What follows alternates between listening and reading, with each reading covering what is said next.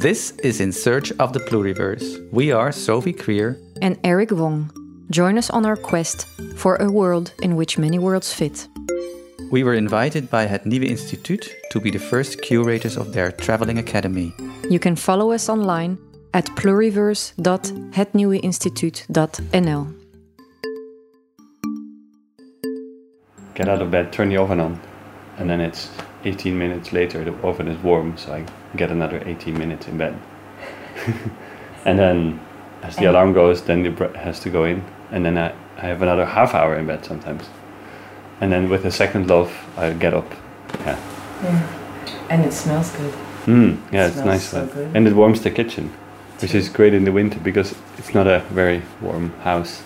Can you tell me a little bit how this bread making started? How did you get started on this, and how has it sort of shaped your rhythm here?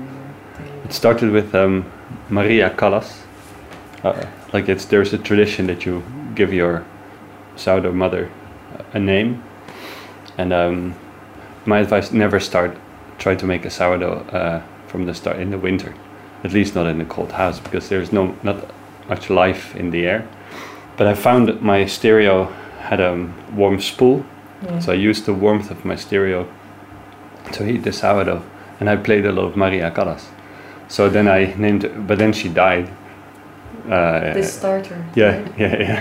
It wasn't well balanced with the lacto acids and. How do you know when a starter dies? Oh, you smell it. It's just. That's over. In the meantime, our neighbor Judy started making hers as well. So at some point we had 4 or 5 batches of different sort of successful starters, and started mixing them up. But so how did you just walk over there with a bag or a little box? How did that little starter get? Well, you can start with. You need a bit of fruit. Some people do it with fruit, like raisins or apple. Yeah. Others just use rye flour and let it ferment, and then you develop the yeast, wild yeast, and at some point the lacto acid bacteria comes in also, and they get a balance, and it's a lot of fiddling to get it alive. Judy was struggling, I was struggling, and then once this sourdough, so that the mother was functioning, we were still struggling, I think for a year and a half, with suddenly like a bread that was massively solid, and we would always discuss this, and blame it on the weather, like I told yesterday about the mayonnaise. If it doesn't work, you blame it on the weather. But we hadn't just grasped the whole thing. So the whole thing is what I really like now is that it's because it's integrated in my rhythm. When that started to happen, every time I would pass the kitchen anyway, I would have a look, have a smell of the sourdough, so to get it in my system, which is sort of extra effort. But then now I can sort of see from a distance whether it's all right or not. Especially with the change of the season. So now we're moving into autumn soon. There will be a day or two loaves that I know are not so good. But I can already tell from the first hour after the flour is mixed that I feel it's just a difficult one, because the whole thing is alive. I mean, it changes. Like it goes into a winter dormancy, I think. And then sort of you can bake with a winter dormant sourdough, I think. I mean, that's how I see it. But you need to treat it differently. You need way more hours to wake it up slowly, and then it becomes active. So, but then you're in your summer rhythm where everything goes faster with a rising. And what's this little round thing you put on? It's just because I have to turn it round, and then take this off, and then it doesn't stick to the. Yeah, so it's a little ball. Yeah, and then woven, so this is the top of the bread. It feels? Exactly. So this side of the dough is the top of the bread, and I. Okay, so the top of the bread starts on the bottom. Exactly. It rises upside down. And then you turn it upside down. Yeah, it's a proving basket. This helps retain the humidity, and it shouldn't stick too much with the flour. Gives a beautiful pattern also. Beautiful. Yeah. So how much time do we have now till this one has to? Oh, it's just 25 minutes left. No, because you didn't put an alarm. Just the lid off to make it crispy. But and it's then sort it of comes finished. out. So Okay. I think if we chat away for another minute, and then you I take can it put the next loaf in, and then we have half hour. Okay. If we have 1 minute, you've made that initial little. It's a little thing, right? It fits in your hand. No, it's a liquid. Basically, equal weight water and flour. That's it, and that's the base in which the bacteria and the lactic acid can thrive. And then you just have to. I mean, they eat it and they consume it, and then it's the secretion of one of the two sort of main inhabitants is the food for the other, and together they have a really strong sort of a resistance, or they create quite a toxic environment for other fungi to live in. So that's why it keeps well so long, because it's you sometimes hear stories of sourdough being passed on from grandmothers. It's absolutely possible. Yeah, you just have to feed it. Keep going, like you just. Theoretically, it has a eternal life. And you feed, so you use a bit. So mine lives in the fridge. Judy's lives on the counter. So even though we started the same, Judy's doesn't like it in the fridge. So this is it. It's just liquid, a thick, but it's quite. It's thick. Even a thick yogurt, but. And it's in a glass jar. Yeah, and not with a skillet. Yeah. Oh yeah. I can smell your bread when it's mildly acid.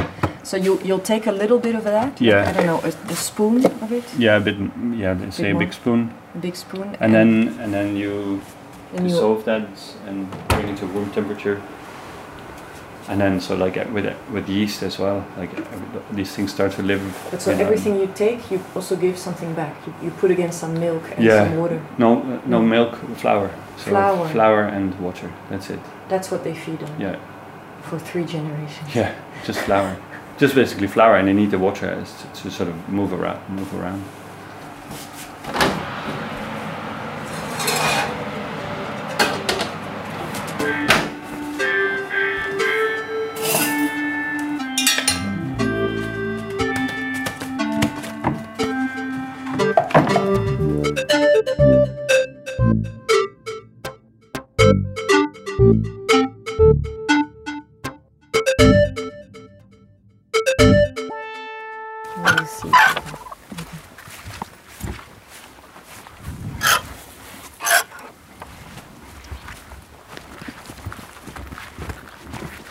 So we're walking over to the barn now. The barn in a barn, I should say. And it's one of 3 barns. There's one on the right, one on the left. Yeah, so the one on the right is John's barn. Use it for storage for cattle feed and hay, and tractors is in there sometimes. And on the left is Jimmy's barn. He just uses this one for to sort his sheep and do some dosing and selecting and some other treatments. And then the middle barn was sort of obsolete for probably maybe 15 years, but used as a dump. Apart from the backside where we built a guest studio, that was used for pigs, because when we found it, it had 0.5 meter of pig manure and nettles growing. It didn't have a front or a back, the barn, so it was just a wind tunnel and a dump. So it took us 2 years to empty the barn bit by bit, bring it to the recycle. Which is on Mull. Which is not on Mull. Did you have to get things off the island? Yeah. How did that work then? Fill the van, drive over. All the way to Krageneer? Yeah. Pay for the crossing with the car, and then to the dump or to the recycle so it's place. Like a day trip every time? Yeah, very much. Yeah, and then combine it with the dentist or... Yeah. So, I mean, we can now step in, but we couldn't step in. We could... You're opening a door now. Beautiful window.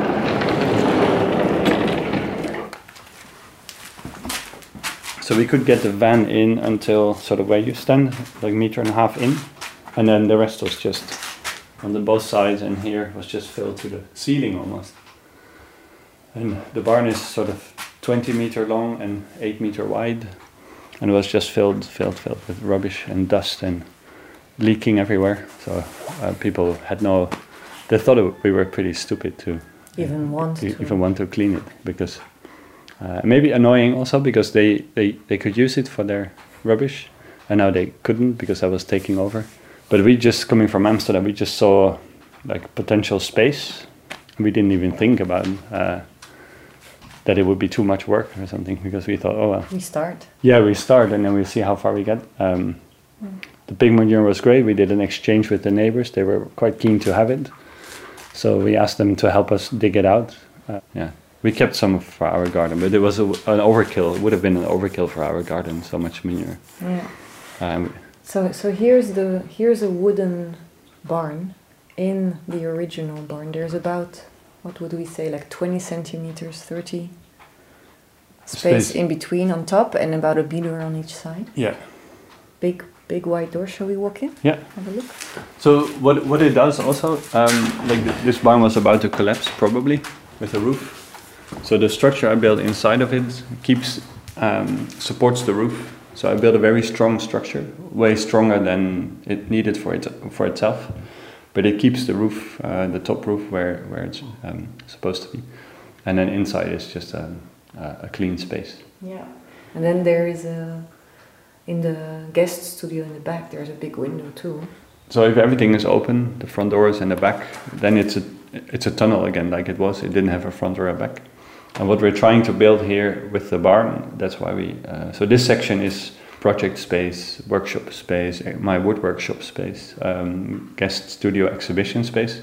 And then the back space is a guest studio place to work. And sometimes, depending on the project, they can have both for them to use. But what we're trying to do with the whole Knockvologan project is, because the barn is on a transitional sort of site, there's a hiking path towards the rewilding project. So everyone who goes into there passes the barn, passes through our yard. And we thought it'd be interesting from our sort of art and literature perspective, which is all about the landscape, to create this transitional zone between sort of worked farmland and the village on one side, and then the rewilding on the other side. To sort of add a layer to the way people consume nature or are in nature. Because often, they come here for the key species, they want to see the eagle, so they just walk and they hope to see the eagle.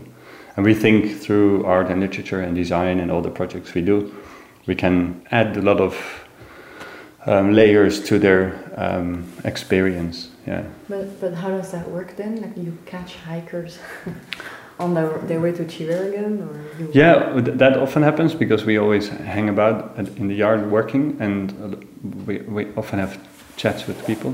But one plan is the facade on that. We'll walk to it. Yeah. A second. So on the outside, we'll make windows that we can use as displays for the books we're making. But we're also thinking to do sort of unit with audio, like an audio guide. And the front space, we want to install it as a shelter also for people. But shelter as in like sitting, having always here some water. Yeah, exactly. And so dry space. Dry snacks. Yeah, maybe. I mean, we're trying to make a living here or survive here. We have plan B and C and D. Yeah, thrive. Do some baking and sell some coffee and tea. It's not plan B. It's far back in the row. But so this space could be that. Mm-hmm. And another thing we will definitely do is do a homebrew music club in the front space. Where we Yeah. Just a little bar there and some nice lights, and people here. So that's for locals. People here don't need heating. They just need their guitar and their voice, and then a beer. And lots of people brew their own drinks, so that will be beautiful to share. Yeah, that pile. And Rutger, one question I have, having come here to see Knockvologan and how you're managing to do all of this here, is how does this relate to, because you come from also a studio practice, you were heading the Jewellery Department at Rietveld Academie, so I know you also as someone who was making very tiny, intricate things, and the other night when we spoke, you had brought 2 lovely little tiny oil paintings to the table with sort of miniatures. Mm-hmm. I don't know exactly what they represent. They could have been maps or not maps. I don't know. But how does such a big building effort like this, how does that relate to that part of your artistic practice? I have recently rewoken it. So I'm starting. That's also why I wanted to show it, because it's also for myself to push myself to invest a bit more time. But yeah, I had a sort of traditional studio practice already mixed with the academy a lot. So then when we decided to move here, it was clear that Miek could continue what she was doing and needed to as an author. And then I just sacrificed my time to build, but also to develop the whole idea of Knockvologan and what it could be as a study place for art and literature. That's how I could justify it for myself, that it's making a place. So I pushed the other practice in the smallest room we have, not knowing what to do with it. I mean, that's something that changed. I just didn't understand what to do with it, because it doesn't really relate to landscape. And there's no people here that would appreciate it, because it's so sort of hermetic sort of work that doesn't speak to the imagination very easily. It needs a sort of city discourse to thrive in, you know. And then I came here, and it's the wrong landscape for the wrong environment, let's say. But the idea now, what I feel is that I'm having almost finished with the large-scale facilities, the infrastructure, having created a place for people to come. I might be one of those people. So I've created an environment in which I feel more confident that it makes sense to reactivate the sort of painting practice. There are midgets eating us. Oh yeah, it's pretty bad. The listeners are hearing all this. We could either step back or go to the kitchen. Shall we go back to the kitchen? Yeah, okay. So we I'll just close this up.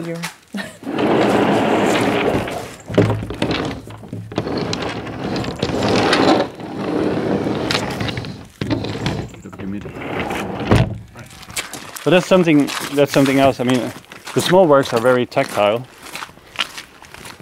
and sort of complicated, delicate Japanese varnishing techniques and all that. And it's just having done that a lot and working in the jewellery context, more as a teacher, but yeah, having the affinity with the small stuff. I also use it in the building. So I just feel when things don't feel right, and then I want to know why. Like the door, something. In Search of the Pluriverse is part of the Travelling Academy, an initiative of Het Nieuweinstituut in close partnership with the Consulate General in Istanbul and embassies in Germany, Morocco, Spain and the UK. The Travelling Academy brings together makers from these regions and the Netherlands to learn how formal and informal ways of knowing can support each other in tackling ecological, socio-political and spatial issues.